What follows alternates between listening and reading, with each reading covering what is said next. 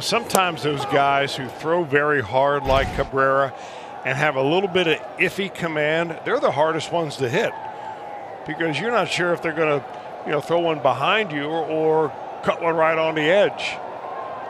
Effectively Wild. Yeah. It sounds like a great name for a movie or a TV show. It's probably been done, right? Effectively Wild. I think it's a podcast. I know that much. I'm thinking it'd be a good, buddy cop drama.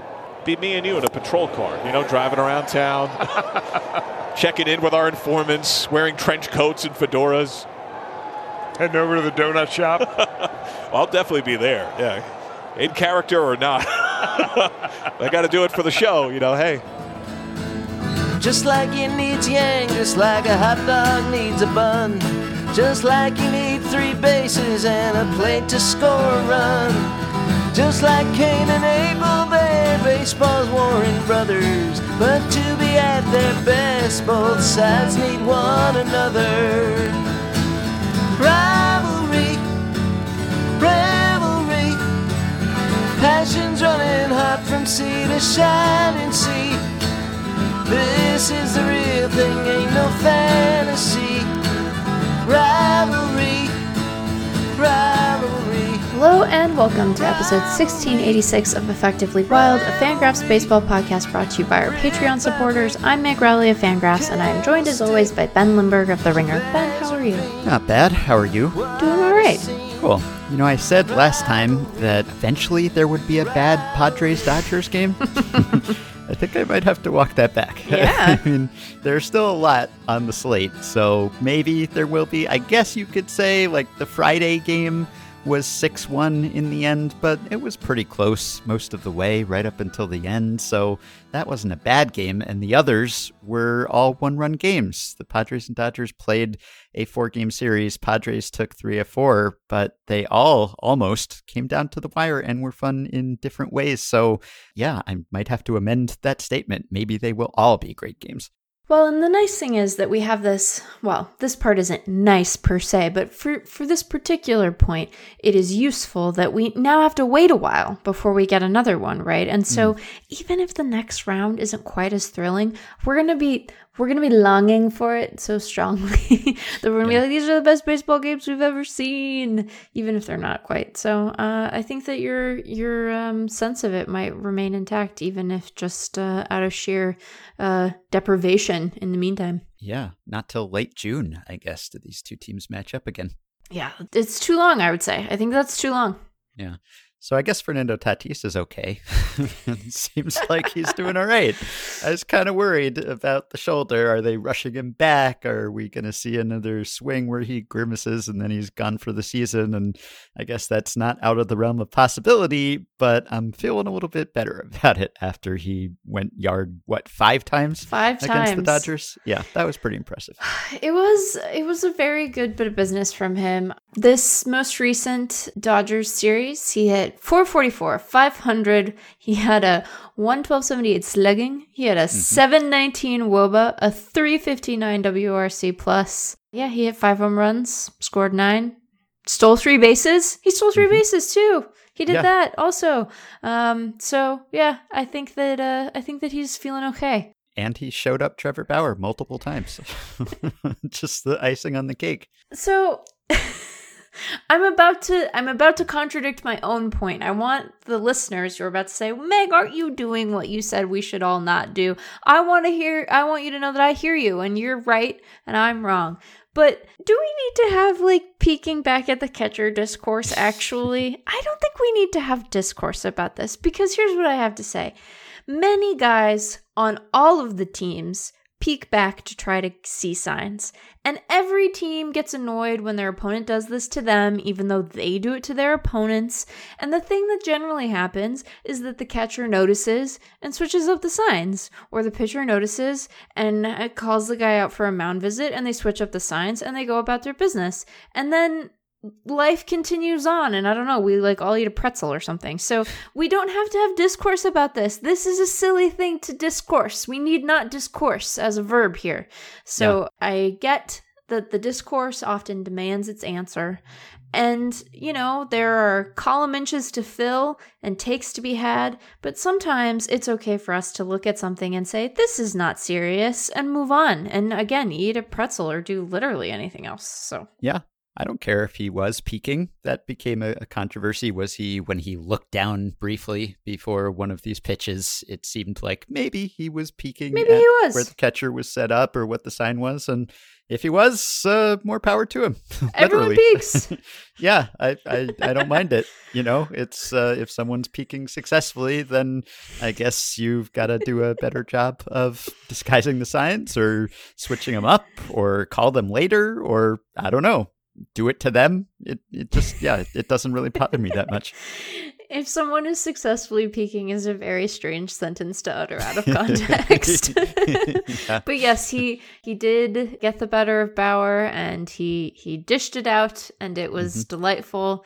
And this was just, I have said at various points over the last couple of weeks that I didn't share your fervor about the runner on second rule.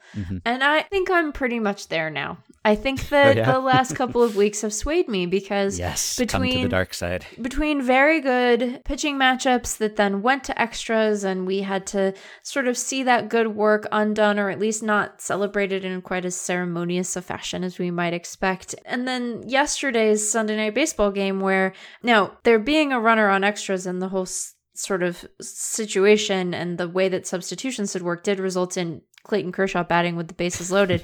Yes. And I didn't enjoy that. I didn't like it. I didn't think it was good. But I could have kept watching that game. I did not feel the need to watch less of that game. Now, I don't think that every game being 5 hours long is sustainable for the sport because we will reach a point where even people who are very invested in baseball and like it a great deal and like to spend their Sunday evenings watching it don't want to spend their Monday 1 in the mornings watching it. And it can start to try people's patience. But I think that I've come around. I find it very silly. I think part of this is just that my patience for sort of rule alterations that are ostensibly about the pandemic but seem to mostly just be about there being less baseball, I'm starting to have less patience for. I'm sure we'll talk about Madison Bumgarner at some point in this episode, but I could have just kept watching. I could have kept watching it. And I'm not just saying that because we got shouted out on the Nerdcast, which was so nice. Yeah, that was nice. We actually got mentioned on multiple Major League broadcasts this weekend. Yeah, that was fun. It was fun. Thanks, guys. Yeah. But yes, I could have just kept watching Dodgers and Padres with increasingly ridiculous pitcher hitting substitutions. I did not want it to end, and I was sad when it did. But what a rally! What a fun Sunday night game. I did not at any point feel the need to check in on the Oscars. Although it sounds like LA was disappointed in multiple facets yesterday, so perhaps that's for the best. The Oscars also had an unusual ending, but I think I am happy to have you on the virtuous side of this discussion, though I am sorry that we have lost a point of disagreement here, because generally we're pretty aligned. Yeah, it was nice to disagree about something, even if it was more me being anti and you being indifferent than you being an ardent defender. It was still something we disagreed about, so I don't know, maybe one of us will come around on the RoboZone or something and then we can argue about that, but we'll have to come up with something. We can talk about burritos and the approach to eating them, because I think the way you do that is unhinged, Ben. I'm here to tell you I don't think it's right. The middle out method. I don't like it. I don't think it's right. I think that it suggests something wrong with you deep in your soul. I can't dispute that. It has its merits, but most people disagree. Yeah, I mean, I think that some of the weirdness in these extra inning games is because of the strange rules. Some of it is just because of roster construction. Yeah. Like, you should probably have enough hitters that... No kidding. Yeah, like... You should, if anything, be more able to have actual hitters hitting in games now that you know that games are probably not going to go as long. So a lot of that is just roster construction being out of whack. And really, now that we have the 26-man rosters, can we please put the stricter pitcher limits in place that we originally intended to? That would be nice.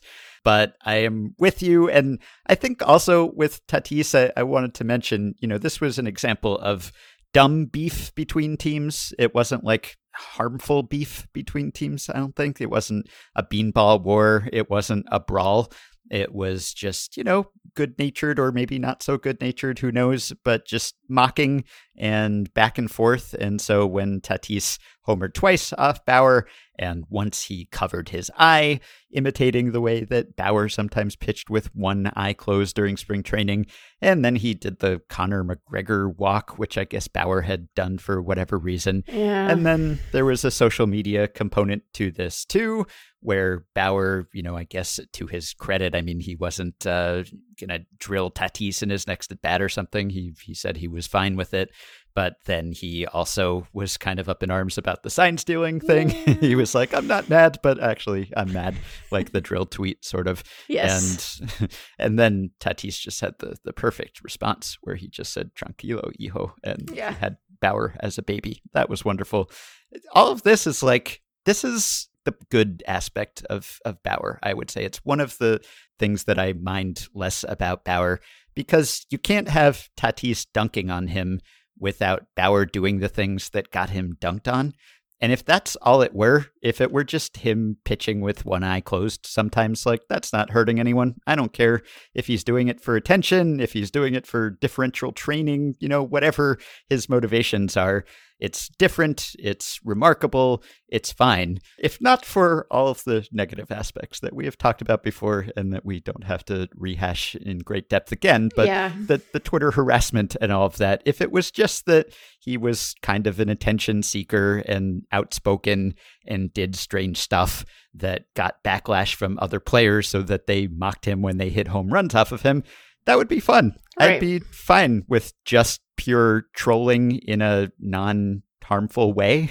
So if there were a way to just limit it to that, which historically speaking, there hasn't been, there's a fairly long track record here of Bauer not really being able to leave it at that. But if he could, that aspect of things, just giving Tatis the material to mock him with, that I'm fine with. I think it enhances the rivalry between these two teams. Yeah, we even saw it in this exchange where it's Bauer had his tweet and Tatis had his great response. And if it had been left there, it would have been perfect. And then Bauer had to be like, you and Manny are such a cute couple. And I'm like, come on, man. Yeah. You don't have to do that part of it. But yeah, I think that, like you said, there is part of what makes it frustrating is that there are aspects of this that I think repackaged and repurposed in a person who, didn't serially harass people on Twitter would be fun and engaging and good for the sport. But it's hard to, you can't ignore the one, you have to acknowledge both things. And so, yeah, I was, it's always, I think it's always useful to hear someone say, we shouldn't throw baseballs at people because apparently this is not a settled question. And so we have to keep saying it. So I think that there is value in saying that. And rather settle it on Twitter than settle it with a beanball. Exactly. Yeah. You just don't want guys thrown at guys. That we don't need to tolerate or encourage that. So that part of it, yes, I agree is good, but I just continue to wish that we could talk about him less. But yes, there's so many things to like about Fernando Tatis Jr. And I think that we have learned that one of them is that he can dish it. And there's something satisfying in that. So it's just a great fun series. And it's exciting to think about. The Dodgers have been, it's not as if this is a team that is deprived of good hitting, but the next time, hopefully, that the Dodgers and the Padres meet, maybe Cody Bellinger will be back. Right. And, they were without Gavin Lux this series. They were without Zach McKinstry. So there's still potential to sort of elevate the stakes as these teams line up to meet again in June. And I don't know, I just could watch it forever. I could watch it forever and ever. How about Kenley Jansen? He's got the old cutter back sometimes, at least. It seems like if they give him a day off, then he comes back and he's the old Kenley again, which is wild. Because when we talked to Pedro Mora on the Dodgers preview segment and we asked him to identify a weakness on this roster, which he was hard-pressed to do, but one of the ones he came up with was closer or late inning relief. And that was based on Kenley looking old and over the hill. And now it seems like if you use him carefully, he is able to throw that cutter really hard with that movement that he had in his prime. So they have enough late inning guys that they don't have to have an established closer necessarily. They don't have to have one guy who gets the saves. So if you're able to mix and match and give guys days off, then you can use Pete Kenley again, seemingly, at least for now. So that would be a boon to the Dodgers. Yeah, I think that, when like Dustin May's your fifth starter, you probably have the depth to like be creative in your bullpen and not have to stretch a guy, right? And you can just say, okay, Kenley's going to get the day off today and we're going to have David Price throw because he's a reliever now, although he is a little dinged up. But, they have just this absurd wealth of pitching. And so I think that when you pair its sort of existing talent that they have on the roster with the talent that the organization has for maximizing what they get out of guys and sort of thinking about their usage in a smart way, you have the potential for something really special. It doesn't necessarily mean that you're not going to throw the same guy in the 9th and 10th inning of a game that he has let slip away, but, not everybody is perfect. Yeah. One more thing I wanted to mention about Tatis. It's odd that his fielding inconsistency has returned. I mean, it's a minor nitpick because obviously he's hitting like Fernando Tatis, and ultimately that is more important, and I have faith in his defense long term. But this was an issue for him in his rookie year when he had, I think, 18 errors in only 731 innings. And then it seemed like he had completely gotten that under control last year. So he had 3 errors last year in 473 innings. And now in 124 innings in the field, he's up to 9 errors. Yeah. He is leading the majors, I believe, by 3 errors. Yeah. And, errors are not the best measure of defensive performance. Sometimes errors can be because you have great range and you got to a ball that someone else wouldn't have even gotten to. Right. But in his case, like, he's clearly bobbling some balls. He's throwing away some balls, which was his issue as a rookie. And, like, he has the raw skills. And so when he had those defensive miscues as a rookie, it was like, okay, he'll get these ironed out. And then it seemed like he did last year. And now they've come back. And so I don't know whether that is a product of the shoulder or whether it's unrelated or it's just those bad habits and that sloppiness from his rookie season rearing its head again. He has the speed and the range and the arm strength and all of that to be a good shortstop. But, it's even if you have those things, you do still have to have your throws be on target and field the routine grounders. So that's a little bit of an issue, but I don't know if it's a long-term concern. Yeah, I do wonder if he's just sort of pressing because he's not confident in what the shoulder can kind of accommodate and do. But yeah, he does seem to have reverted back to this mode where he's just throwing.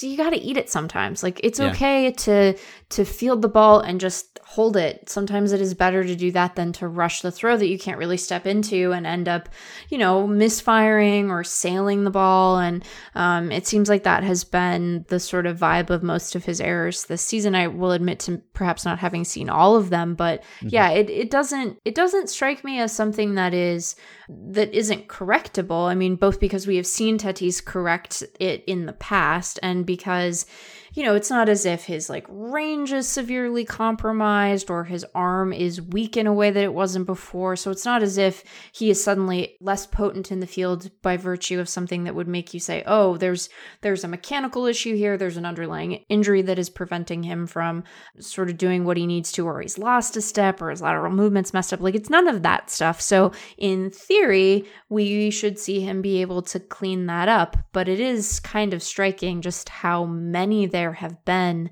in this last little bit. So sometimes just hold it, Fernando. It's okay. Right. Yeah. So staying in the NL West, a couple other NL West stories. So dramatic.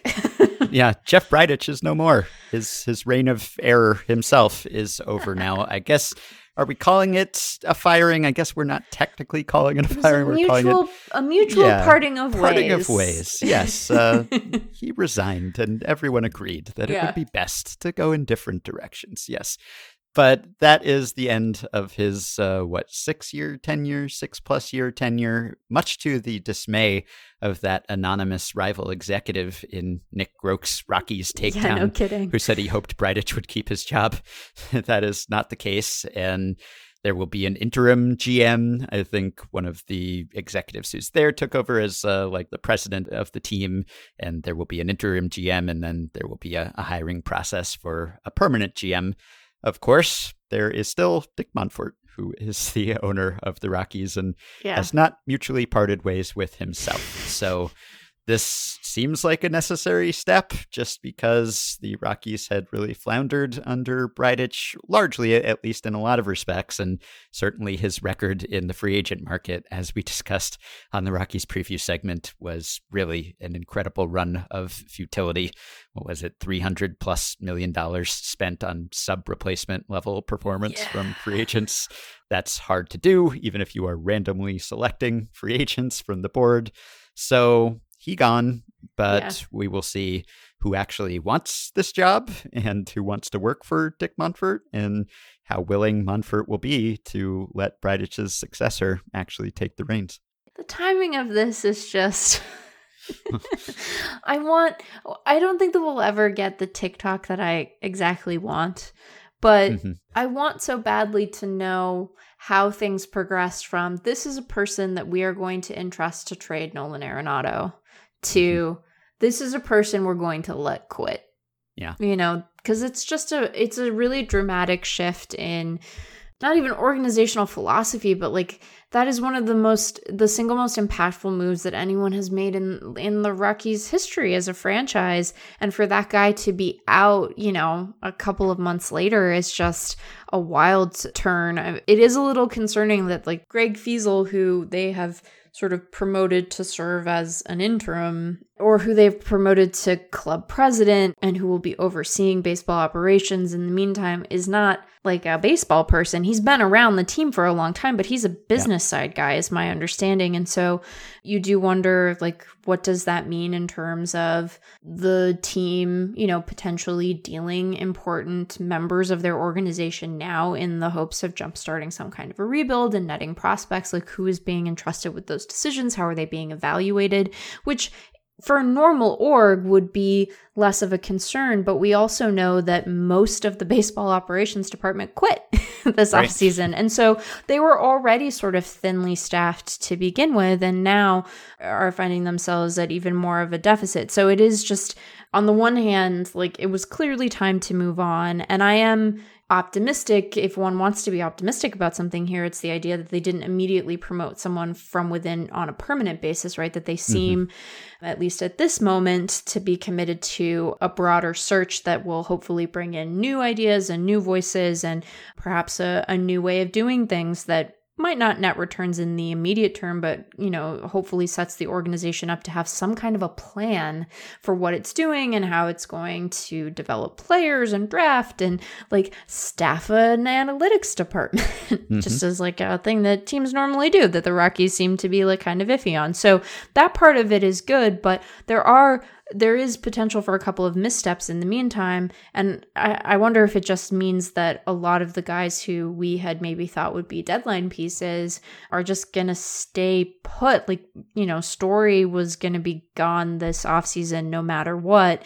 So maybe you just move him if you can, because you think you're not going to get much in the way of return anyhow. But, you know, you look at someone like, you know, German Marquez, and it's like, oh, does this mean that he's like more likely to stay in town or to scoot on out? We just, you know, it's going to be interesting to see kind of how active an org they even are over the next, you know, couple of months as they're trying to navigate this very strangely timed departure. It is so weird too, not that like saving any number or winning any number of series would likely to have like saved his job. It seemed like things had corroded to the point of him not really having a future in Colorado anymore. But it is kind of funny, like the day after the Rockies, you know, put a real hurting on the Phillies, they finally have a positive run differential, which they accomplished in like a day's worth of baseball. And it's like, bye.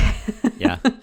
8-13 record though, so yeah, I mean, like, this is not a good baseball team, but it is just kind of a funny bit of timing, you know, even more than, I mean, it was already a funny bit of timing, but this is a funny cherry on top. What would a funny cherry look like? It was like anyway, so yeah, Colorado, very dramatic, and they are going to have the All-Star game. Like, who's the, what's, huh? Well, no one's going to see the GM at the All-Star game. I guess it doesn't matter. But Jeff Passan tweeted, executives have long seen the Rockies' job as a potential gold mine, a place in which a creative GM could leverage the inherent advantages and mitigate the issues that have long plagued players there. It's a gig for a thinker. Question is that what owner Dick Monfort wants? And I don't know if I buy this, really. Like, what are the inherent advantages? Are there?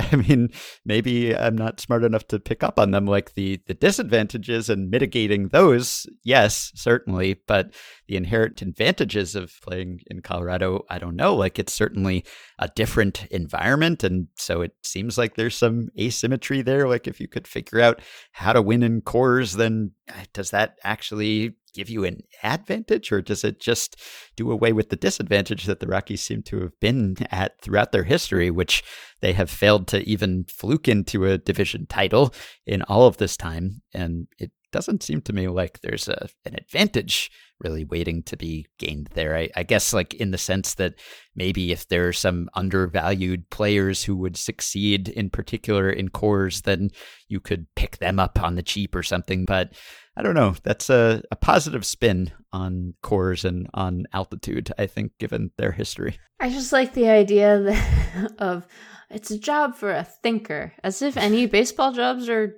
jobs like not for thinkers. They're like, no, we need a real dope in this seat. Like, but it's a question about whether Monfort wants a thinker. So it's a job for a thinker. It's a job for a person who understands the difference between baseball writing and brain surgery. That kind of a thinker, you know, like a really deep thinker. No, I mean, I think that I'm giving Jeff a hard time, and I don't mean to. I think that he's right to note that the ownership dynamic here is fundamentally unchanged. And so it will take not only a thinker, but perhaps someone who's particularly adept at managing that relationship and doing so in a way that allows the team to kind of shift in its direction and is sort of well-versed in having hard conversations that would keep Monfort from meddling to the extent that he seems to want to.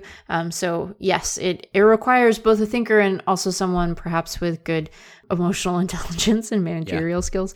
But I don't think you're wrong. Like, it is kind of weird to think of Coors that way. I guess that there are perhaps hitters who would thrive there when given the chance. I mean, we know that to be true, but yeah, the pitching thing is just always going to be really hard. As an aside, have we talked about how weird the Futures game in Denver is going to be? No, let alone the home run derby. That should be fun. Yeah, that'll be fun. But it's just like, how do you evaluate, like, evaluating those prospects is, I mean, this is always a challenge when you're at altitude, but it's like all of the hitters, 80 power, all of the breaking balls, terrible. Right. Yeah. Yeah. I guess that is sort of a scouting showcase. I just think of it as kind of like a prospect all-star game. It's just fun to see all those guys on the field at the same time. But as a scouting opportunity, could be compromised. But there are minor league teams who play at altitude all the time. So yes, exactly. But that BP is going to be compromised, shall we say. Yeah. Anyway, whoever takes that job should probably get some guarantees in writing from Monfort if possible. I pledge not to meddle for X number of years. Well, and, you know, I think that going in and selling ownership on, you know, a modern front office, and I don't mean that they can't, you know, sign free agents, but to be able to talk about, because so many modern front offices say that we shouldn't do that, that's silly, but the team has shown a willingness to spend. I think that it's helping make the case for investments in people and infrastructure to guide that spending in a more productive direction and kind of bring them up to speed to where other organizations seem to be, and to get them in conversation with other orgs. Like, you know, teams are cagey and they don't like to share their secret sauce, and that's fine. But I think, you know, we talked about this with Nick, like there's just like an insular nature to that organization that is very strange within baseball, and the degree to which they don't seem to talk and have conversation with and being in sort of the normal amount of communication with other orgs is surely to their detriment. So I think that, the person who comes into that role is going to need to have a vision, not only for how to overhaul the roster, but how to overhaul the process by which a roster is constructed, because the way that they've been doing it doesn't seem to work, at least not in a consistent way, and certainly not when you consider the natural sort of barriers to success that are going to exist from playing baseball on the moon. So yeah, I mean, I think that like if you're a really smart thinker, if you're a thinker out there in a baseball front office, if you're a middle manager type and you want to make a bold statement, like being able to finally right the ship in Colorado would be something that you could feel really proud of. And you get to live in Denver, which is cool. And, I think that as baseball puzzles go, it is a really compelling one at a time when we tend to think of baseball puzzles as being sort of smaller stakes by virtue of how much we have figured out. So I think that like if you can think about it that way and approach it that way, I think there's a lot to be done there, but you do have to kind of sell ownership on like, why don't we be a modern front office? Like, why don't we be a normal baseball team and try to kind of work your way to something that is closer to industry standard? And that, I think, takes a while. We saw the first couple of years of sort of rebuilding in Miami were spent just like putting the infrastructure in place to do the things you need to do to rebuild, right? To get your like systems and technology and people sort of lined up in the way that you need to look like another front office. And then once you do that, you can kind of go do in a much more effective and cohesive kind of way. But that does take a little while. So you also have to, as the potential new GM, be able to sell ownership maybe on a longer plan than we normally see GMs sign for, right? Like we have this like idea of the 5-year plan, and it might take longer than that in Colorado because there's just so much work to be done from the front office to the field that I don't know, 5 years might not be enough time. My poor grandfather. Yeah. You might need the Dayton Moore 8-year plan. Right. Yeah. Right. Yeah. Well, they say that you should use job interviews as an opportunity to interview your potential employer. So anyone who's up for that job while answering some questions should also ask some questions and say, if you hire me, can I hire other people? Yeah. So, yeah, do some homework there before you sign on the dotted line. Yeah. And then if you don't like what you hear, you should anonymize it and tell someone so that we can learn about it. Because I am so fascinated by what that conversation is going to look like and how receptive to like constructive criticism the ownership group is going to be, because one of the things we faulted them for is just really not having a great sense of like where they are in their competitive cycle. And I don't know how open to honest feedback on that question Monfort's going to be. So someone cool should get that job, and someone also cool should not get that job. And then tell Passan about it. So the other NL West story of the weekend is Madison Bumgarner's complete game no-hit outing. I'm trying to carefully parse my words here as I describe this 7-inning dumbest shutout. Era. We just live in a dumb time. It's just a dumb time. 7-inning shutout complete game in which he allowed no hits. And there is a great debate about whether this is in fact a no-hitter or not. And according to MLB and the Elias Sports Bureau, at least when the 7-inning game was instituted, they said that 7-inning games scheduled for 7 innings would not be eligible for no-hitters. They would be, notable achievements or something is the wording that Elias uses, but not officially no-hitters. And of course, there have been many games that were no-hit outings that were this long, or at least complete games, but those games were shortened for some reason, weather or darkness or whatever, some sort of, Jay Jaffe had a post on Fangraphs with the dozens of games. That so many were, different kinds. Yeah, many reasons why pitchers have had outings in which they allowed no hits, but they are not technically considered no hitters. And There is sort of a well-known 1991 ruling by Commissioner Fay Vincent's Statistical Accuracy Committee, which said that any game of fewer than 9 innings in which a pitcher or pitchers do not allow a hit should be considered, yes, as a notable achievement, but not a no-hitter. So there's precedent here, but as Jay and others have noted, in most of those precedents, it was a case where the game itself was not scheduled to be 7 innings or fewer than 9 innings, so it was not completed as planned, which does set this Bumgarner outing apart in that it was always supposed to be 7 innings, and he pitched the appointed number of innings, and he did not allow a hit, and so he seems to have a stronger claim on the phrasing of no-hitter than most of those previous pitchers would have. So this debate continues to rage as we record, and there was a John Heyman tweet that suggested that it's not entirely a settled matter, that MLB and Elias are still mulling this over, and that MLB, in fact, may favor making it a no-hitter. So perhaps there will be some further developments here, but this was the controversy that we are forced to reckon with here as a result of 7-inning games. Where do you fall? Do you think that he threw a no-hitter? I don't care.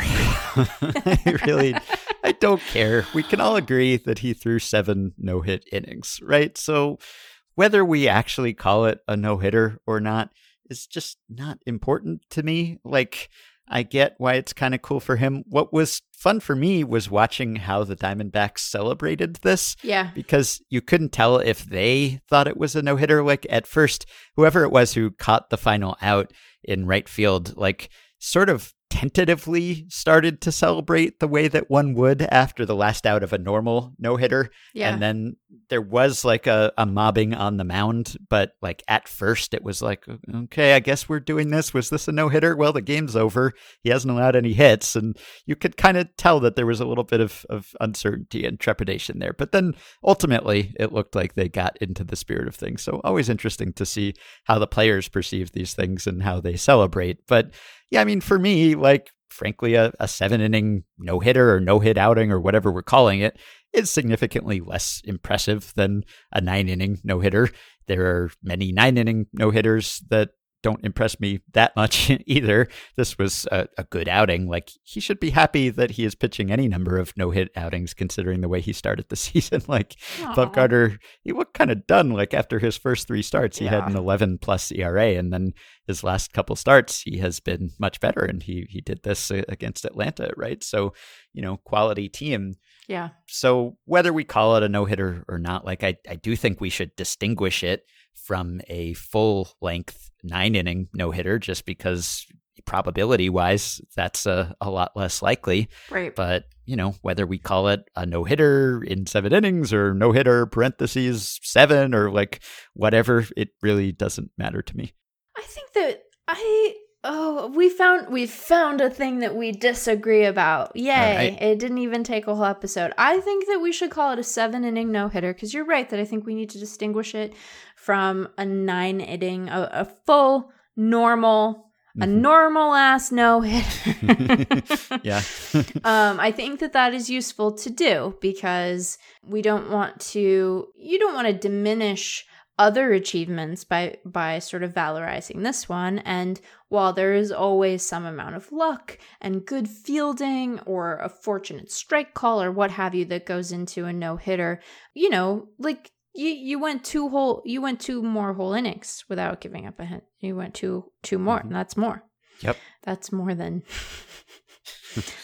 not doing that. Yeah, and those are 2 innings when you're facing hitters for the 3rd or 4th time in the game. It's even harder to do. Maybe you're tired. Like, those are tough innings. Yeah, those are hard innings. And I think that, was it you who wrote about we're getting more and more no-hitter in progress inning notifications? Yes, not this season, but in a previous season I did, yeah.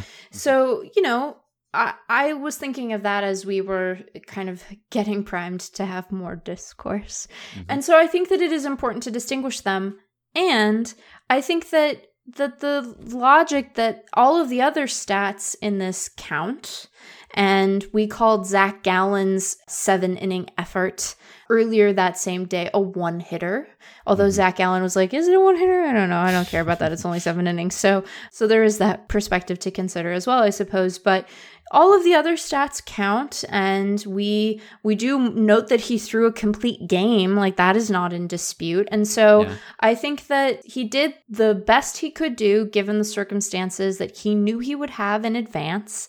And so I think a 7-inning no-hitter is like a good thing to know. And it is useful in that in the future, when we don't remember any of this because we will have lived other years of our lives that hopefully don't have 7-inning doubleheaders and don't have runners on second base and extra innings and don't have a pandemic, we'll see the little notation and we'll be like, what was that about again? And then we'll go back and look and we'll like have appreciation for it all over again. And we'll kind of remember our weird moment and what it was like coming out of that weird moment.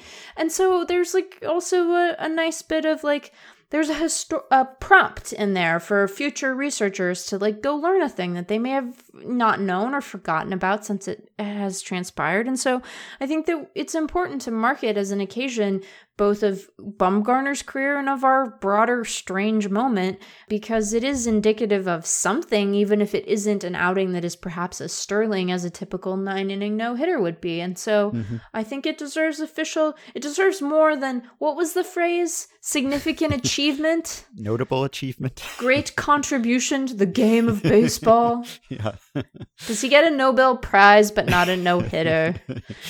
Yeah, I don't want to normalize the 7-inning game. So if we just call it a no-hitter straight up without any kind of asterisk or caveat. Agreed. Yeah, right. Now we're back to agreeing again. Dang it. Oh, well. We need to distinguish it somehow from the 9-inning games. And very important to do. I'm against 7-inning games, especially when most of the games are 9 innings, because it's like, let's pick the number of innings that we want and stick with that. And if at some point in the future we just want to go to entirely 7-inning games, okay, we can consider that. I'm not in favor of that. I am in favor of exhausting all options to actually shorten the innings that we have before we just give up and lop off a couple on the end, because we've just surrendered and we've accepted that we will never be able to shorten these games. I think we can if we actually tried. I don't think we should give up on that.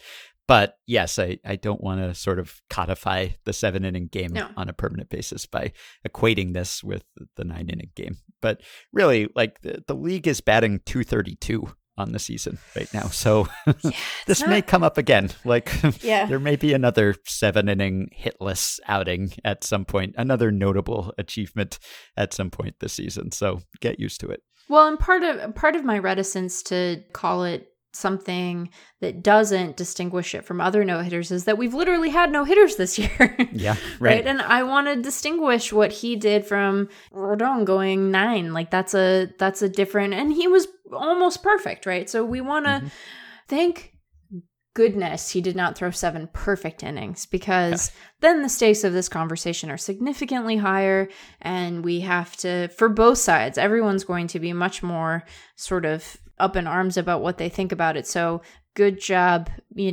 Nick Ahmed committing an error and sparing us that conversation. Maybe it wasn't an error at all. Maybe he's clairvoyant and knew what the discourse would be. I think conversation is nice, and we host a podcast, so I'm not like really down on discourse. I just think that sometimes we like get wound around the axle about stuff that like doesn't matter. And we could just log off and like eat a salad or read a book or do literally anything else. So anyway, that's neither here nor there. But as a person who talks at you for a couple of hours every week, I think it is important to note that conversation is good. please listen to our podcast. Yeah, you're not down on discourse in all forms. That's good to know. Yeah. Couple other observations from this weekend. Do we need to like start some sort of antitrust case against Jacob deGrom? Like, do we need to just break up Jacob deGrom somehow? Has he gotten too good? Does Has that he mean broken like the game of lopping baseball? off one of his fingers or something? How does one break up a deGrom? I don't know. I've actually been worrying about Jacob deGrom breaking because he keeps throwing harder and harder and harder, and at some point he has to reach human limits. So I don't even want to joke about breaking up Jacob deGrom physically speaking. I just mean he's gotten so good.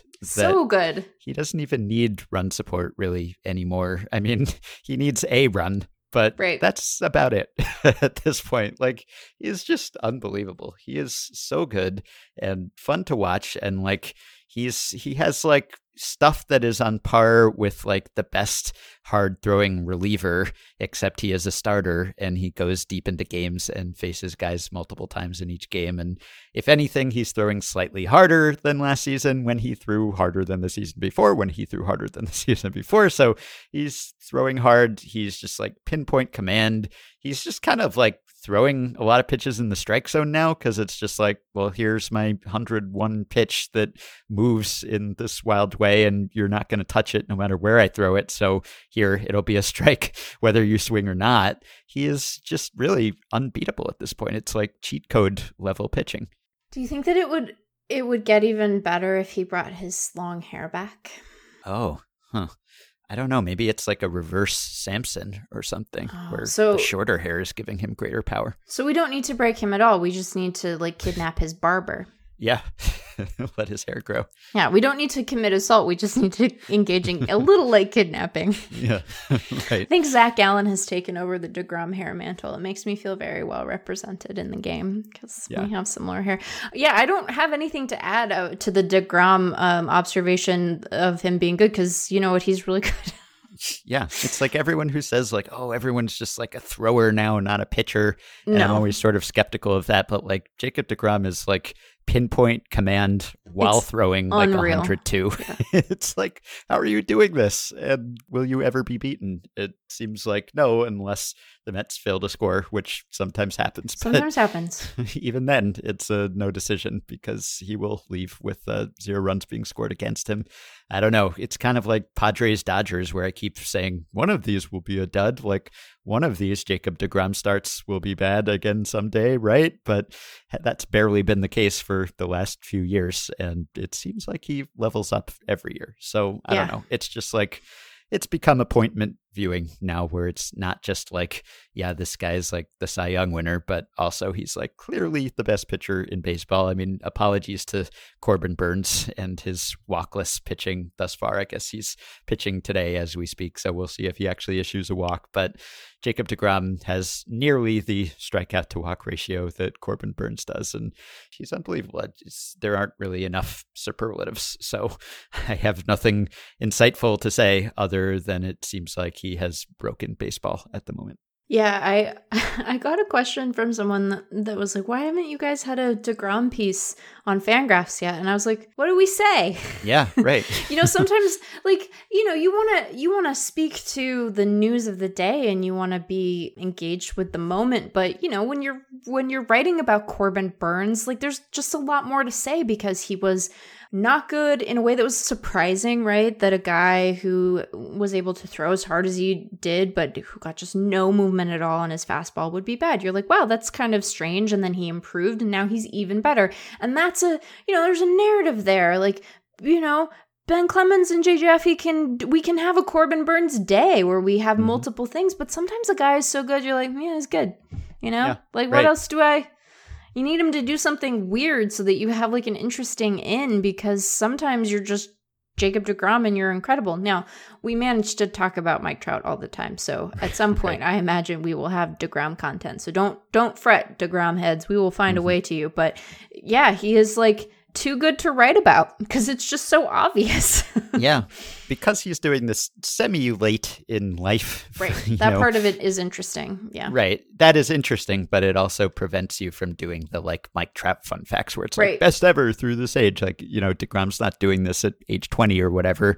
And that does make him more interesting in some respects. But yeah, it doesn't have the same sort of historical resonance necessarily. Although if he keeps this up, we shall see. But with him, it's more about like, okay, what are the most dominant spans of, 3 or 4 seasons or 3 or 4 starts, where it seems like he has the most strikeouts to start a season in this number of outings, or the most strikeouts in a span of this number of starts. Like he's dominating those leaderboards, although those are obviously influenced by the high strikeout era. But even by the standards of this high strikeout era, Jacob deGrom is a high strikeout era all to himself. So I look forward to seeing him continue to stunt on the rest of the league, hopefully throughout the season, and hopefully he does not throw so hard that his arm flies off on one of these impressive pitches. Just keep doing it. It's been a lot of fun to watch. If he doesn't keep doing it, we're going to have to engage in some kidnapping, and I don't think anyone wants wants that. So Yeah. And I meant to mention what prompted this little DeGrom soliloquy was his outing on Friday when he pitched a complete game shutout against the Nationals, 9 innings, 2 hits allowed, no walks, 15 strikeouts. And not only was he dominant on the mound, but he had 2 hits. He doubled, he singled, and this led to a question from listener and Patreon supporter Henry, who said Jacob DeGrom just recorded 2 hits of his own in a complete game in which he only allowed 2 hits to opposing batters. Maybe I missed a graphic on the broadcast, or this is already common Twitter knowledge, but can you find out how many times in history a pitcher has recorded as many hits as he is allowed in a complete game? I guess 0 hits in a no-hitter counts, but it's boring. And I asked Adam Ott to look this up for us, and it's not that rare if you look at all of baseball history. Adam had 716 examples entering this season and dating back to 1916 in his RetroSheet database. But as you might imagine, it's pretty rare these days, what with pitchers not going deep into games, and pitchers also being very bad at hitting. So the greatest differences ever between pitcher hits recorded and pitcher hits allowed in the same complete game start is 3, and that was Catfish Hunter's perfect game in 1968, allowed 0 hits, obviously, and recorded 3 hits himself against Minnesota. And then in 1964, the Yankees' Mel Stottlemyre allowed 2 hits to the Senators, but recorded 5 hits himself. So +3 hit differential. But in 2020-2019, the only times this happened was no-hitters. Alec Mills and Lucas Giolito last year, Justin Verlander and Mike Fiers in 2019, and James Paxton and Sean Manaea in 2018. So the last time it happened in a game with at least 1 hit allowed was April 8th, 2018, when Jameson Taillon, then with the Pirates, allowed 1 hit to the Reds and also recorded a hit himself. And Jacob DeGrom himself did it previously, July 17th, 2016, against the Phillies, 1 hit allowed, 1 hit recorded. The last time there was a differential of 2 was April 21st, 2016. Jake Arrieta recorded 2 hits and allowed 0 hits against the Reds. And I'll just tell you the all-time leaders in this type of game, at least in Adam's database. Bob Feller had 10 such games. Nolan Ryan had 9. Bobo Newsom had 7. 4 guys had 6. Lon Warneke, Red Ruffing, Steve Carlton, and Warren Spahn. And then Don Sutton is the only other guy with at least 5. I'll put the whole spreadsheet online and link that from the show page if you want to check that out. I have one more bit of banter about this past weekend's action. Kudos to Orioles ace John Means for stopping the Oakland Athletics freight train at 13 straight wins. John Means has been impressive in his own right. And yes, I wrote the paperback afterward to the MVP machine largely about the Orioles and their attempts to sort of follow in the Astros' hopefully non-cheating footsteps. And John Means was kind of the main character of that afterward. And I talked to him and wrote about him for that piece. And I was kind of apprehensive because, you know, he had this sort of out of nowhere strong rookie season with the Orioles in 2019, where he underperformed or outperformed, I suppose you would say, his FIP by almost a run. And so I'm thinking, well, I'm building this whole narrative around John Means. And what if it turns out that he just got a little lucky with that low BABIP and he isn't actually this good? But I kind of bet on him because he sort of seemed to have the mindset of I'm going to keep finding ways to get better and I'm going to learn new pitches and I'm going to go to off-season facilities and fine-tune my repertoire. And he has continued to do that. And semi-like DeGrom on a lesser level, you know, sort of later than the typical pitcher tends to debut or break out. He has himself gained velocity and gotten more impressive stuff and has had more impressive results. And so, you know, we don't have a lot of opportunities to single out and celebrate Orioles pitching. So let's take this time to say congratulations, John Means, for snapping the A's streak. I'm going to ask a question that just by asking it, I will further differentiate myself from professional baseball players and from people who work for the A's for that matter. But what percentage of you, let's imagine you work in the A's front office.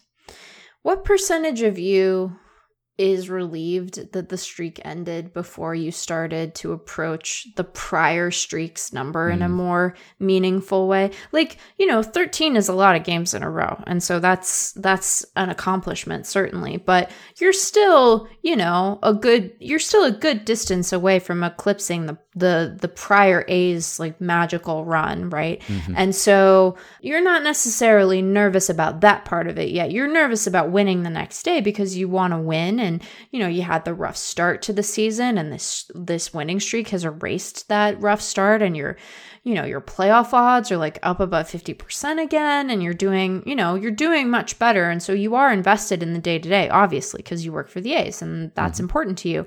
But is any part of you a little relieved that you're not having to chase the prior number? Well, there are many members of the A's front office who have been there since that earlier streak. Yeah, I know that the Athletic talked to Hatteberg, so I'm sure that some part of this question has been answered, but I've been too busy to read it.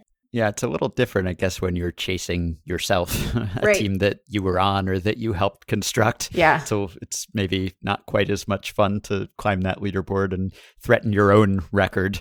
I hope it would bring back nice memories for them as they got closer and closer and remembered the equivalent game in that earlier streak. And yeah, obviously you want to win, but it gives you an opportunity to play highlights from those games and that streak. So maybe it's sort of nice to revisit it, but you don't get the satisfaction of like trying to claim a record that some other franchise holds.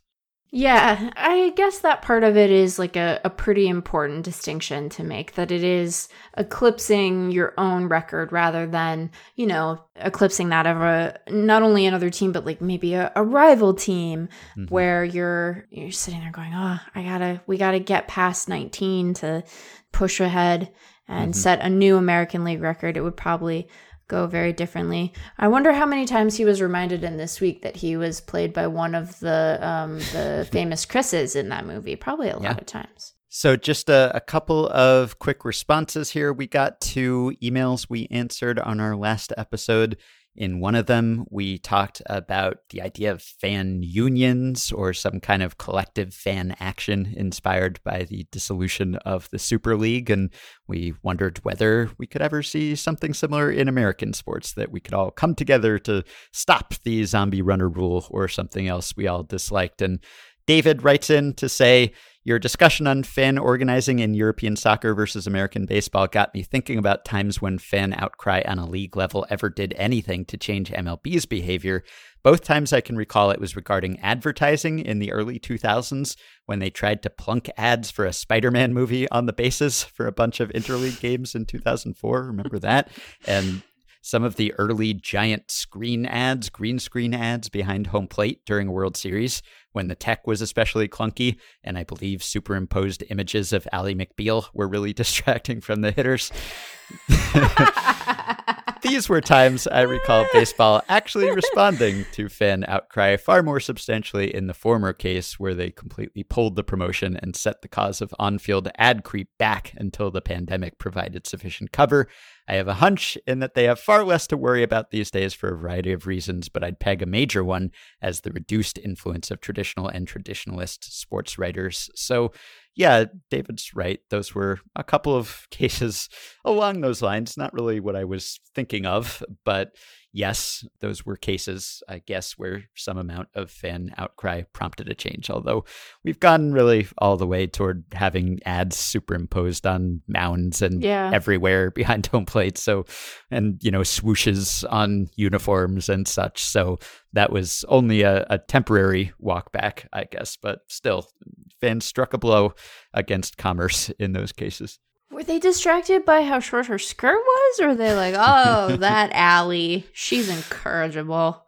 I don't recall. Aren't we getting an Ally McBeal reboot? Isn't Are that we one really? Of the infinite number of reboots that's in the works? Maybe. I feel like I saw something about that. Well, I have the following to say, which is that if they do that, they need to bring back Robert Downey Jr. because he was delightful on that show and their chemistry was very fun. But what would they, I don't know, is she still practicing law? I don't know. Yeah, I think RDJ may have priced himself out of the Ally McBeal Maybe he's bored. Given subsequent events. He'd be like, oh, I'm on a set and everyone is wearing clothes that will not be green screened and changed later. This is lovely. Here I am in a law office. No explosions. I can touch the wall. And then I don't have any weird aliens involved. No aliens at all. Alien-free zone. Could be refreshing to act with actual human actors next to you. Yeah. That little dots on their faces. So we also got an answer from Matt, who wrote in about our little cricket discussion of Replay Review. Whenever we dabble in cricket, we inevitably get many well-intended and informative emails from people who actually understand cricket, because we don't really know what we're talking about when we invoke cricket, but there are sometimes interesting analogs that we bring up, and then inevitably we fail to provide some useful context, and then our listeners who actually know and care about cricket will write in to educate us, and we appreciate that very much. So I will read at least part of Matt's email here. And it seems like, we were talking about the fact that in cricket, apparently at times, there are cases where umpires will not make a ruling on the field. It's too close to call, and they will just outsource that call to the replay review booth. And we talked about whether that would be feasible in baseball. And Matt says the short version is that rarity is key here. So that type of call is not very common in cricket. And also the uniqueness of this type of call. The only time in cricket you really get a bang-bang style play is this one kind of play, really. So umpires are not commonly making these decisions. In fact, umpires in cricket actually make far fewer decisions than in baseball. A baseball umpire makes at least one decision on every pitch, ball or strike, for example. In cricket, the vast majority of time, the umpire is simply waiting to adjudicate something. I would suggest that maybe 90% of deliveries or balls bowled require no input from the umpire, which is interesting. So interesting. Yeah, in cricket, there is, Matt says, as far as he's aware, only one instance where an umpire can ask for review without making a call. That is in the judgment of what is called a run out. This is the same as a simple put out where a runner is short of the base when running to it. In cricket, batters run back and forth between the wickets, and if the fielding team knock the bails off the wickets before a batsman reaches the crease, Matt may be making up some words here, but I don't know. That's a line 4 feet in front of the wickets, which is sort of a safe zone. Then they are run out. Sometimes pundits will refer to it as the batter being short of their ground. And the only other instances of wickets or outs where a decision can be reviewed by replay are leg before wicket, where the ball hits the batsman's leg without hitting the bat first, and had it not hit the leg, it would have hit the wicket. This is probably confusing everyone. And something called stumping, which is similar to a run out. Imagine if in baseball a batter could be tagged out if they left the batter's box during an at-bat. This is kind of the equivalent to a stumping. We should probably bring stumping to Major League Baseball. That might help with the pace of play problem. Anyway, a run out is the only time in cricket where you get the equivalent of a bang-bang play. These are not common, especially in longer forms of cricket where fewer risks are taken in running. According to Wikipedia, a run out is on average 1 in every 29 wickets. Considering a single innings is only 10 wickets, you can see, can I? I don't know, that for most matches, there will not be a single run out or even the possibility of one. So they're more common, apparently, in shorter versions of cricket. But anyway, he sums it up to say, the reason this works in cricket is due to rarity and the difference in the type of call made. And so in cricket, you tend not to expect umpires to make a call on a run out without help unless it was really obvious, purely because it's just not something umpires are generally asked to do very often. If you asked a cricket umpire to be a first base umpire, they would no doubt be completely awful at it. So that is some useful context. Thank you, Matt. And one other problem that we didn't bring up that someone, I think, emailed us or tweeted us about, or maybe left a Facebook comment to say that this would also be an issue in that what happens to the play in progress if the umpire doesn't make a call. Do you stop play? Do you call timeout? Is the ball dead? Like, sometimes you need to know, am I safe or am I out? Should I keep running here? Like, is the ball alive? Like, can we continue to play? So that would be a bit of an issue. It's kind of like when we were talking about the idea of cutting out the call from the replay footage so that the replay review umpire doesn't know what the call on the field was. That's all well and good in theory, but often it's tough to cut out the call from the footage of the play because the umpire's right there making the call. So sort of similar here in that, I guess you could just declare the play dead, at least in a lot of cases that might work okay. But that's definitely an issue with just saying, well, I don't know, safe or out, who's to say?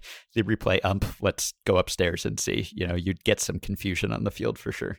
Have we talked about Whack-Bat on this show? I don't think so. Have you read Fantastic Mr. Fox? Or seen Fantastic Mr. Yeah. Yeah, we should make effectively Wild People Play Whack-Bat, I think.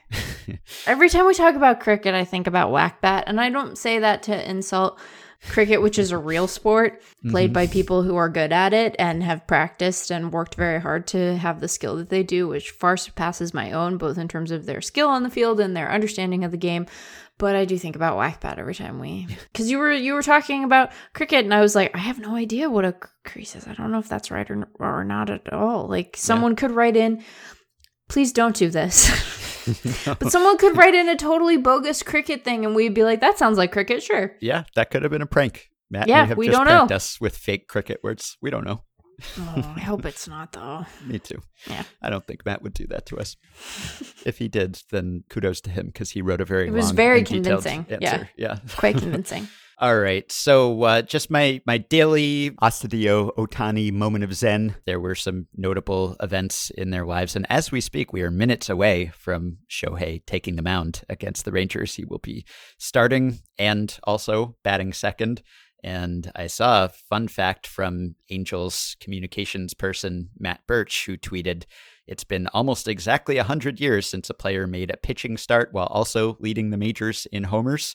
Babe Ruth led MLB with 19 home runs when he started against Detroit on June 13th, 1921. So, as we have said recently, maybe there are some Negro League exceptions to that occurred more recently, but that is the case at least in the AL and NL Babe Ruth. It's been a century, and Shohei Ohtani did enter Monday with 7 home runs, which ties him for the Major League League. So that's cool, and maybe I'll have an update in the outro or something if Ohtani has a particularly notable game, but did just want to mention that he played the field. He stood in left field using Justin Upton's glove for an inning. I don't know if that makes him a 3-way player or if he is just a different type of 2-way player. Like, 2-way is like both sides of the ball, right? It's like offense and defense. And I guess this was also defense in the sense that pitching is defense too. But whatever we call it, he played outfield professionally in a game for the first time since 2014 back in the NPB. And I don't think this was a sign of things to come in the immediate future. This was just a weird game. It was a blowout. The Angels were shorthanded. Again, odd roster construction, as we were talking about earlier. I think they only had 12 position players, and Trout was unavailable, and they had already replaced a couple guys, and Anthony Bemboom, the backup catcher, was pitching, and so there wasn't really another option, and Ohtani evidently volunteered to play outfield. But, he looked like a natural out there, and I don't doubt that he could handle any outfield position just fine if the opportunity presented itself. I'm debating whether I want Ohtani in the field more so that you have another facet of his game to appreciate, or if it would just stress you out. Because if he goes into the field more frequently, like if he were to get a start in the outfield and do well, then it might be another sign that he is not long for the continued 2-way experiment. And that would make you very sad. But also, like, what if he's like really amazing out there? What if he's really, or like, oh, we've never had a left fielder like Ohtani, and then Ben, what do you do? I think it would be more anxiety provoking for you than anything else. So I think that I want it to be something that occurs only in sort of limited stints as injury elsewhere on the roster, or bench usage elsewhere on the roster sort of dictates. And then Astudillo can hit all the high home runs he wants to, and that would be just fine. So that one I think you can enjoy sort of unequivocally without any sort of consternation. But I have said before that you picked all good players to have as like your guys. People are like, I gotta tweet at Ben about this thing. I do really like it when people, like is maybe strong, but I don't dislike it. I don't want to discourage people from engaging with us. It's interesting when people will tweet at us like during Sunday Night Baseball about Effectively Wild. And, I think your listeners are right to assume that we don't watch like every game, and we might be doing something, like maybe we're out to dinner, or less lately, but like theoretically out to dinner or on a walk or busy with some house project.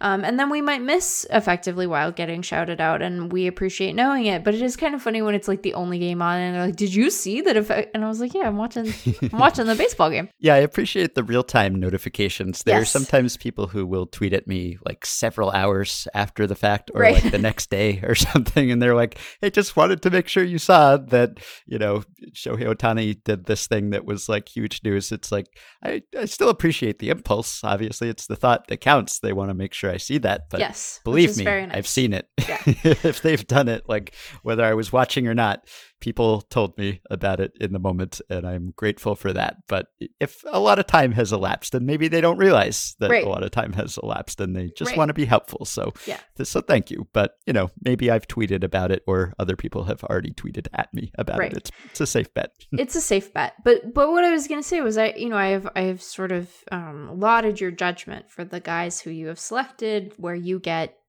bombarded with tweets whenever they do anything remotely good, or when they get dinged up, and then it's all like a protracted wellness check on you of all people, as if you had Right. been injured in the field. But I will say that the Ohtani decision, while I think generally a smart one because he has had such a great season at the plate so far, and like the pitching stuff is fun, even if we're still nervous about how well it's going to work.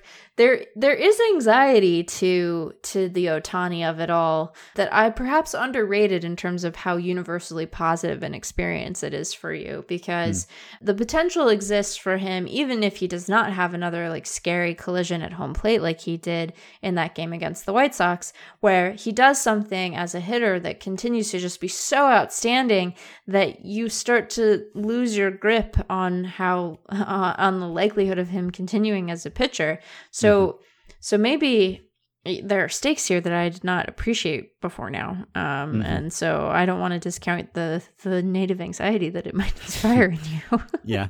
Well, I don't doubt that he could handle that position if he set his mind to it. And I'm not as worried about him hurting himself as I would be with a normal pitcher who gets stationed out there in an emergency like Joe Musgrove the other week. But still, when he is DHing and starting as a pitcher and occasionally playing the field, that's asking a lot of him. So Right. I don't want to overtax him. But hey, Shohei Ohtani will have a UZR now, I suppose. Can you have a UZR with one career inning in the field? I guess you probably can. You I probably guess we can, will see. but you shouldn't pay attention to that. No, you shouldn't. You but shouldn't pay still. attention to it when it's a lot more innings in the field. Like let it rest, and Yeah. then check in a little while, and it'll be there for you, and you can feel a little more confident in it. And won't you go, oh, it's not that it's a bad stat. It's just it's a noisy stat.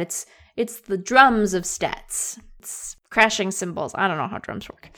And you alluded to the high homer that Astudillo hit, or the high pitch that he hit Oh for my a homer. Goodness. Yeah, just wanted to pass along a fun fact about that. So we got a question from listener Rod, who said, last Friday I was watching the Twins-Pirates game and watched Willians Astudillo hit a home run off JT Brubaker that was incredibly high. The Pirates broadcast mentioned the pitch was 4.24 feet above the plate. With Astudillo's listed height of 5'9", this would only be a difference of 1.5 feet between his height and the height of the ball.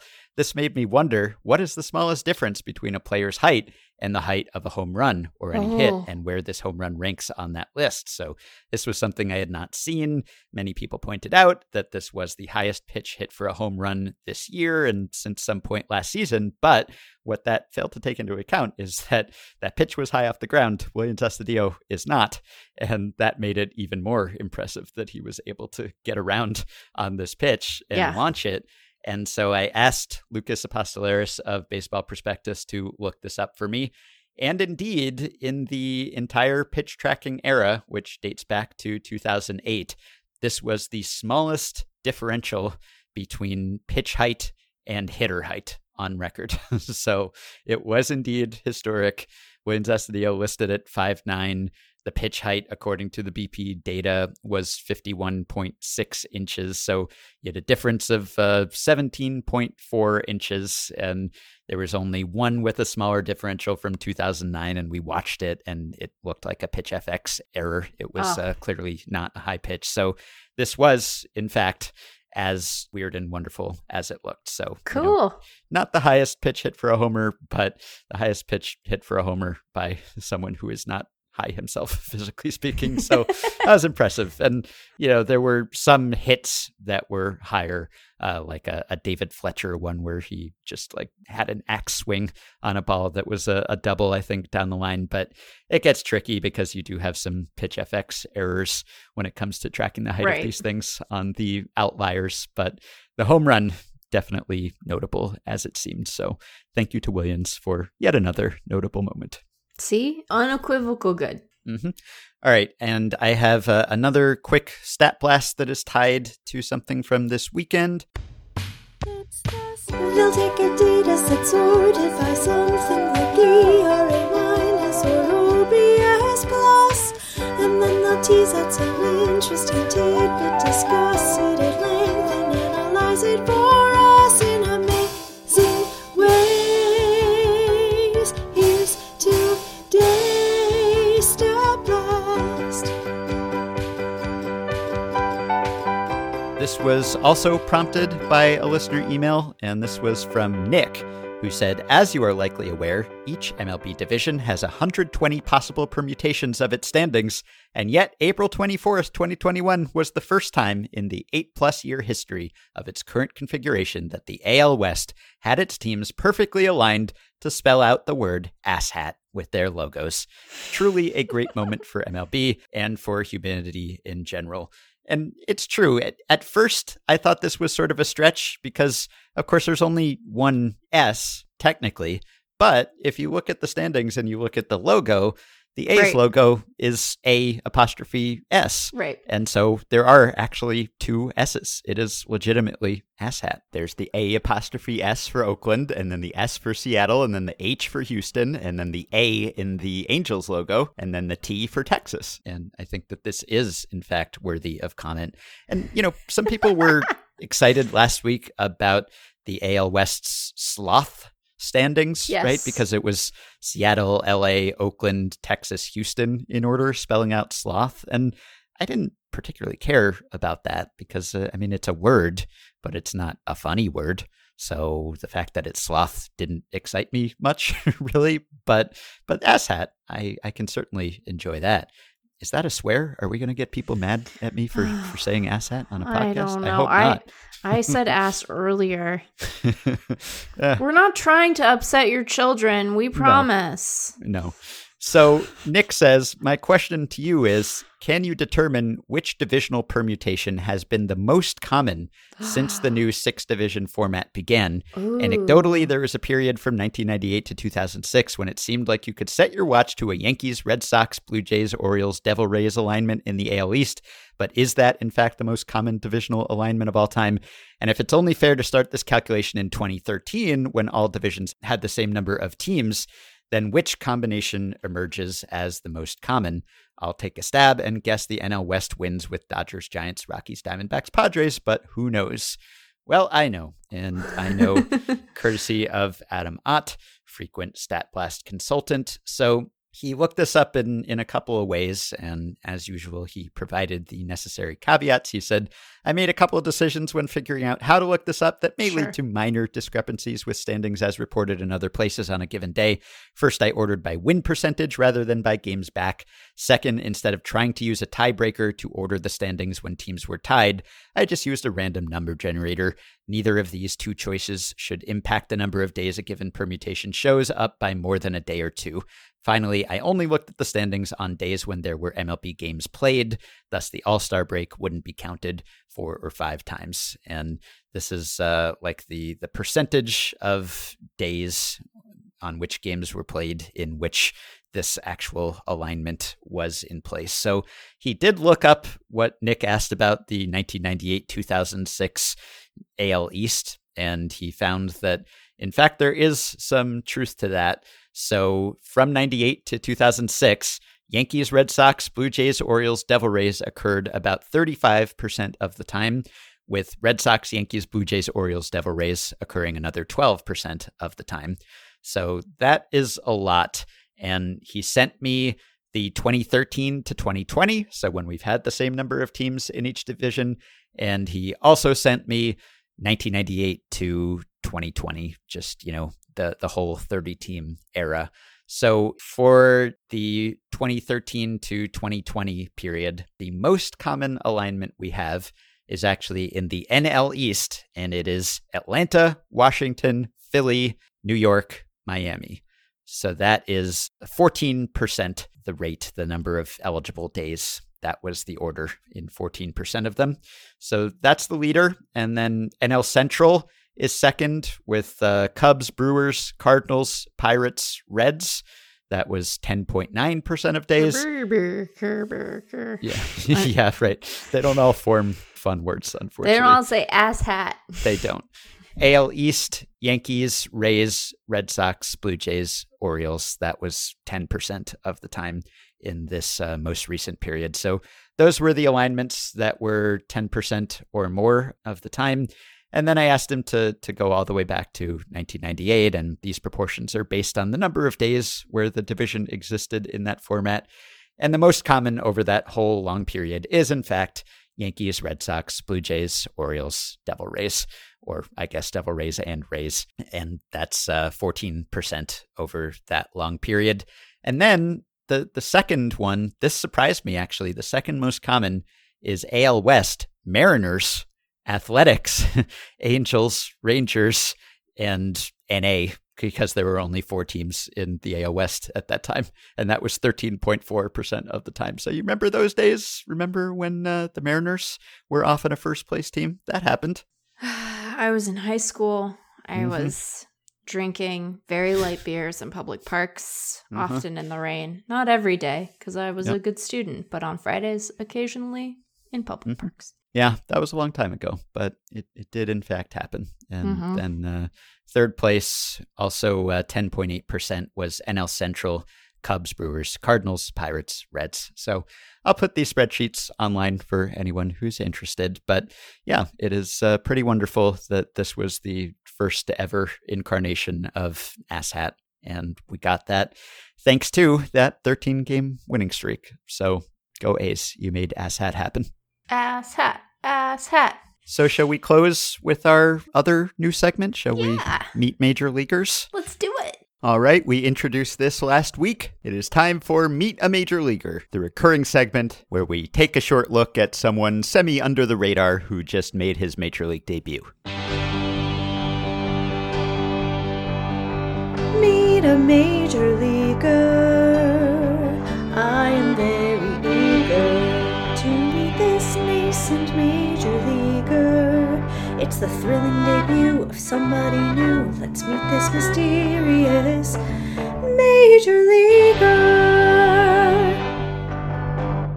All right. Would you care to go first this time? Sure. So over the weekend, there was a notable debut, notable in part because of the player's age and because of what he was up to, not this season, but last season when he was dealing with pandemic ball. So Louis Head debuted. Yeah. Louis Head is 31, which made me think of that tweet about how you feel young and vital, and then you see a 30-year-old in a professional sport, and they talk about him like a unicorn. But Yes. Louis Head debuted this weekend for the Tampa Bay Rays. He threw a scoreless inning. This was also the same game where Luis Patino made his Rays debut, not his major league debut, but his Rays debut. So a day for debuts, and they let Louis pitch in a close game. So it was not without drama or import. So Louis has had sort of a winding trajectory through professional baseball. He played college ball at Texas Tech and then transferred to Texas State and was initially drafted in the 2012 draft by Cleveland in the 18th round. He played with them until 2018 when he was released by Cleveland and picked up by the Dodgers. And he kind of topped out at AAA for them and then elected free agency in November of 2019, again after not having made the majors. If he had, he wouldn't be part of this segment. And he actually was signed by the Mariners to a minor league contract in late February of 2020 and was assigned to the Rainiers, but obviously there wasn't a minor league season, and he was released in May, and kind of thought that he was going to be done playing professional baseball and ended up selling solar panels door to door in Arizona and seemingly did pretty well, but was having to support himself that way. You know, this is kind of one of those stories where you're like, it's cool that you persevered, but it's a bummer that this was like what you had to do to like make ends meet in professional baseball, and had actually caught the attention of the Rays in that offseason when the Mariners had signed him, but they got to him a little too late. The thing that was intriguing to them was the spin on his slider. And when 2021 rolled around, he was sort of on their list again as they were trying to fill in some arms to fill out camp. And he actually asked for additional time to get back into throwing shape before he threw for them in an audition, because, you know, he'd been selling solar panels. Like, he hadn't been playing organized ball, because he made the decision to do that instead of trying to bop around the indie leagues during 2020, because it just wasn't lucrative enough for him to do that. And they sort of appreciated, this is from a story in the Tampa Bay Times by Mark Topkin, where he says that the Rays agreed, figuring that they had nothing to lose. Arizona-based scout Mike Brown worked him out, noting his fastball velocity was down given his need to build up more arm strength, but he could still spin the slider. Head's humility and overt appreciation of the interest helped convince the Rays to go ahead. It was a signing born, Ibach said, of interdepartmental work, diligence, perseverance, and a good bit of fortune. When Head got to camp, he showed a willingness to take suggestions and instruction from the Rays coaching staff, making some slight tweaks to his slider that allowed him to make a good impression all the way around. His work in exhibition games, then at the alternate training site, led to Friday's promotion on his 31st birthday. Oh, nice. Yeah. Birthday debut. And Birthday I also debut. saw something about they initially saw him because of a tweet, right? That's right. Yeah, there was some footage tweeted of this is like a thoroughly modern way to find a pitcher. It's like see a tweet of some video of him throwing or his data or whatever, and then investigate his data and like his spin rate. So it's like you sign this guy who's, you know, past the usual sell-by date for a player who has not yet made his major league debut, but is sort of saved by a tweeted video and some data that you see sight unseen. Yeah, before 2020 spring training, he was working out at a performance center in Houston. He's from Texas. And they were looking, like I said, to add bodies and a few arms to camp. And they saw this video of him and were like, oh, that guy's intriguing. And I think they had some pre-existing data from him from his time with Cleveland and with the Dodgers. And they reached out to him, but by the time they had, he had already signed with Seattle. So yeah, a thoroughly modern sort of story when it comes to how he was discovered. But yeah, he's 31. He made his big league debut this past weekend and got the call up on his birthday. And that is Louis Head. All right. Nice to meet you, Louis Head. And congrats on your belated debut. Shades of Jim Morris from The Rookie. And hey, if he has to go back to selling solar panels at some point, that seems like a growth industry. Yeah. It seems like we're all going to need some solar panels. So, you know, that wouldn't be the worst thing either. All right. Well, my major leaguer to meet is another old timer in a relative sense. So the second oldest player to debut this season made his major league debut on Saturday. And this is Kent Emanuel, a left-handed pitcher for the Astros from Woodstock, Georgia, 6'4", 225. And he also had a notable debut, not just because he is 28 and will be turning 29 in June, but also because of the way he debuted. So he was called up to the big leagues on Friday. And then on Saturday, Jake Odorizzi made the start for the Astros, and he threw 5 pitches before he was pulled after 1 out with forearm pain. And the Astros needed someone. They needed someone to come in and pitch innings. And there was Kent Emanuel, who had just been added to the bullpen to provide some depth. And not only did he step in to replace Jake Odorizzi, but he went the distance. He pitched the rest of the game.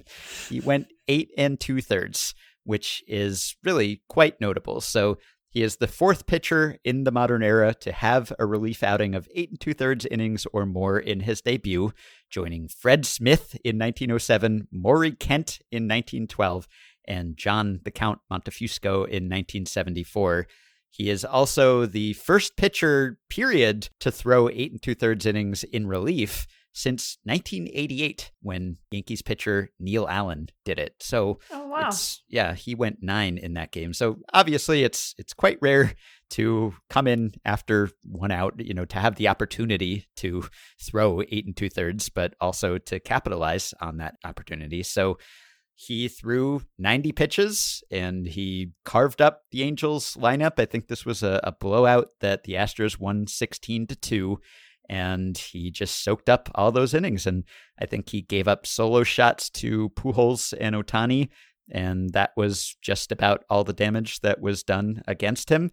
So this is quite a memorable and unusual debut. And the reason why he hasn't debuted up until now, and I guess there are multiple reasons, but this is a guy who's been in the Astros system the whole time. So no strange journeyman story about being spotted on Twitter or whatever. This was the Astros 2013 third round draft pick. So he was drafted right behind Mark Appel and Andrew Thurman, neither of whom ever made the majors, although I guess Appel is trying to make another comeback. But he has finally made good, drafted in the depths of the Astros tanking era. And he stuck it out and eventually made it. No longer really a ranked prospect. Eric Longenhagen didn't rank him on his Astros top 33 prospect list, which was published earlier this month, though he did mention Emmanuel to say that he generates big sink on his fastball. And that was on display in his debut when he got 13 ground outs against only 3 flyouts. He's a sinker, slider, changeup guy. And so he's been bouncing around. He had made it to AAA in 2019 and pitched pretty well there after years of not pitching particularly well at lower levels or at AAA. It seemed like he was poised to be called up after that 2019 performance. And then he tested positive for PEDs. So that is part of the reason why he did not debut until then. He was suspended for 80 games last August after testing positive for a PED called, I will attempt to pronounce this,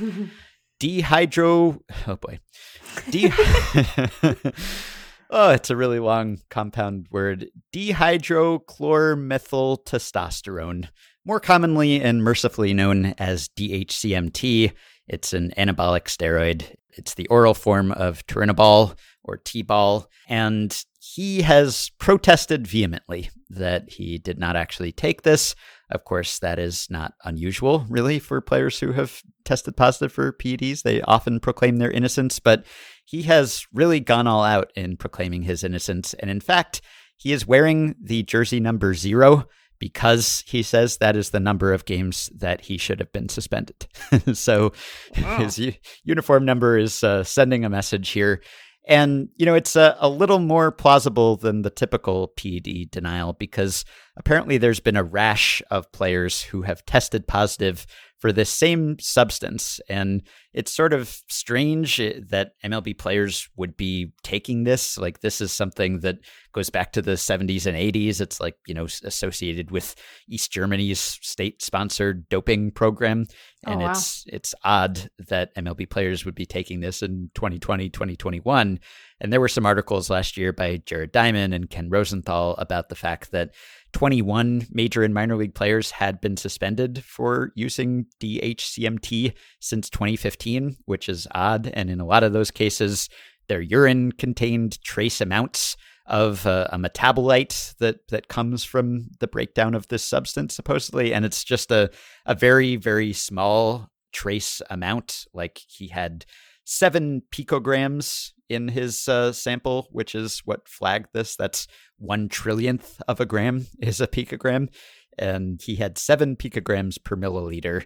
And, he says he doesn't know what could have caused this. And there are apparently some risky supplements that might have something to do with this. But it sounds like there are talks at least to raise the threshold to, say, 100 picograms per milliliter, just so that you get fewer potential false positives. So there may actually be more reason to believe that Emmanuel is innocent here than there are with a lot of players who get popped and protest their innocence. But, whatever you think of the PED suspension, he has finally made it at an advanced age, and he debuted in a historically significant way. So a couple veterans who've been bouncing around forever and finally made it this past weekend. So, Ken Emanuel, welcome to the majors. We have met you.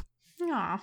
I like this segment a lot, Ben. Yeah, this has been a lot of fun because Yeah. I would not know these guys. I mean, I may have seen some headlines just because Head is old and because Right. Emmanuel pitched 8 2/3 innings in relief in his debut. But otherwise, I would just not know much about them and not know much about the other players that we have talked about and will be talking about. So, yeah, I enjoy this too. And I would think that that might be a good way to debut, like just to be thrown into the fire without any warning, because like you're going to be nervous about making your major league debut, even if you're almost 29 and you've been in AAA for years. Like you're going to be anxious at that moment. So maybe Right. the best time to do it is just like when Jake Odorizzi gets pulled after 5 pitches and you're totally not expecting it.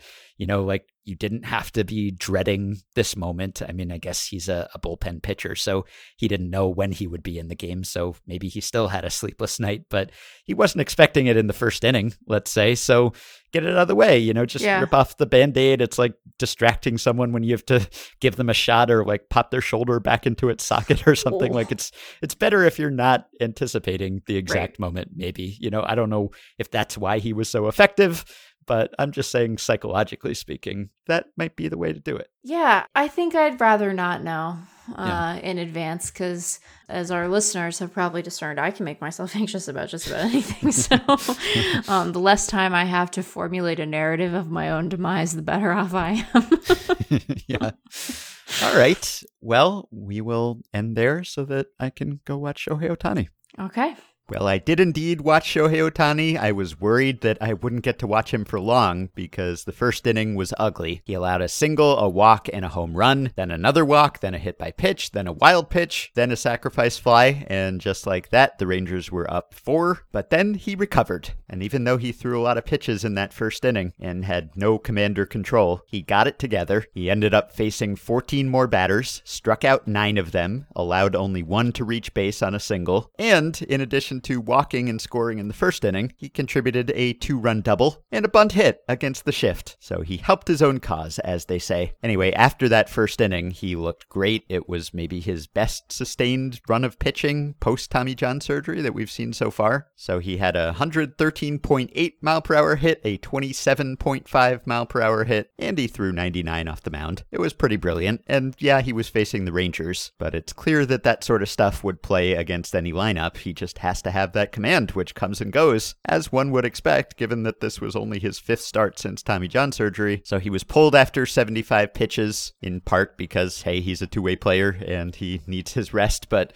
also because he was developing another small hot spot blister on a different part of his finger, this one from throwing his splitter. But apparently they caught it early and it's not a problem. And he's also starting to throw this harder slider in games, kind of a cutter. And with that and the fastball and the splitter working, he's just hard to handle if he can throw strikes and get ahead in counts and then get guys to chase. It's tough because to work on his command and control, maybe he'd have to throw more, and yet it's hard for him to throw regularly, both because of the blister and because they don't want to tire him out. He has appeared in some way in every Angels game this season, and he said he wants to start on Tuesday following this two-way performance. So that's an area where two-way play makes it harder for him to do one of those jobs, but I believe he can get this under control, so to speak, and the first outing when he doesn't have one of these wild innings will be something to see. So started out ugly, was worried that Joe Maddon would regret hitting him on the day that he pitched. If he had been pulled very early in that game, then the Angels would have lost the DH, but it ended up working out well. And as Fabian Ardaya tweeted, Shohei Ohtani allowed 4 runs, but scored 3 and drove home 2. So his plus minus for the night is +1. As Maddon said, if you weren't entertained by watching him tonight, you can't be entertained by watching baseball. I was entertained. I was also entertained by Mike Trout getting 4 hits in his comeback from getting hit by a pitch. He's batting .426. Another something to see is Corey Dickerson's 200th career double. He got it on Monday against Corbin Burns, who was outdueled by the Marlins' Trevor Rogers, although he did not allow a walk. And as far as I could tell, no one noticed Corey Dickerson's 200th double. It wasn't even mentioned on the Marlins broadcast. The game took place in Milwaukee, so, no scoreboard message, no stoppage at the game. If Dickerson called for the ball to be saved, it wasn't shown on the broadcast or wasn't remarked upon. But hey, we noticed. Congrats, Corey. You can support Effectively Wild on Patreon by going to patreon.com/effectivelywild.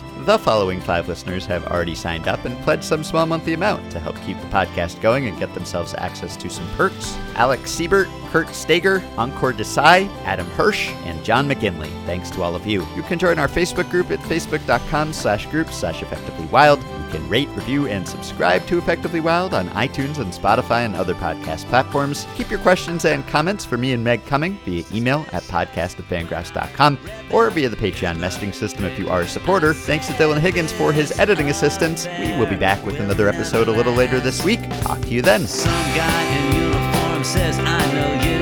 I say, I don't know you, but how do you do? He said, everyone has heard what you put her through. Man off with his head.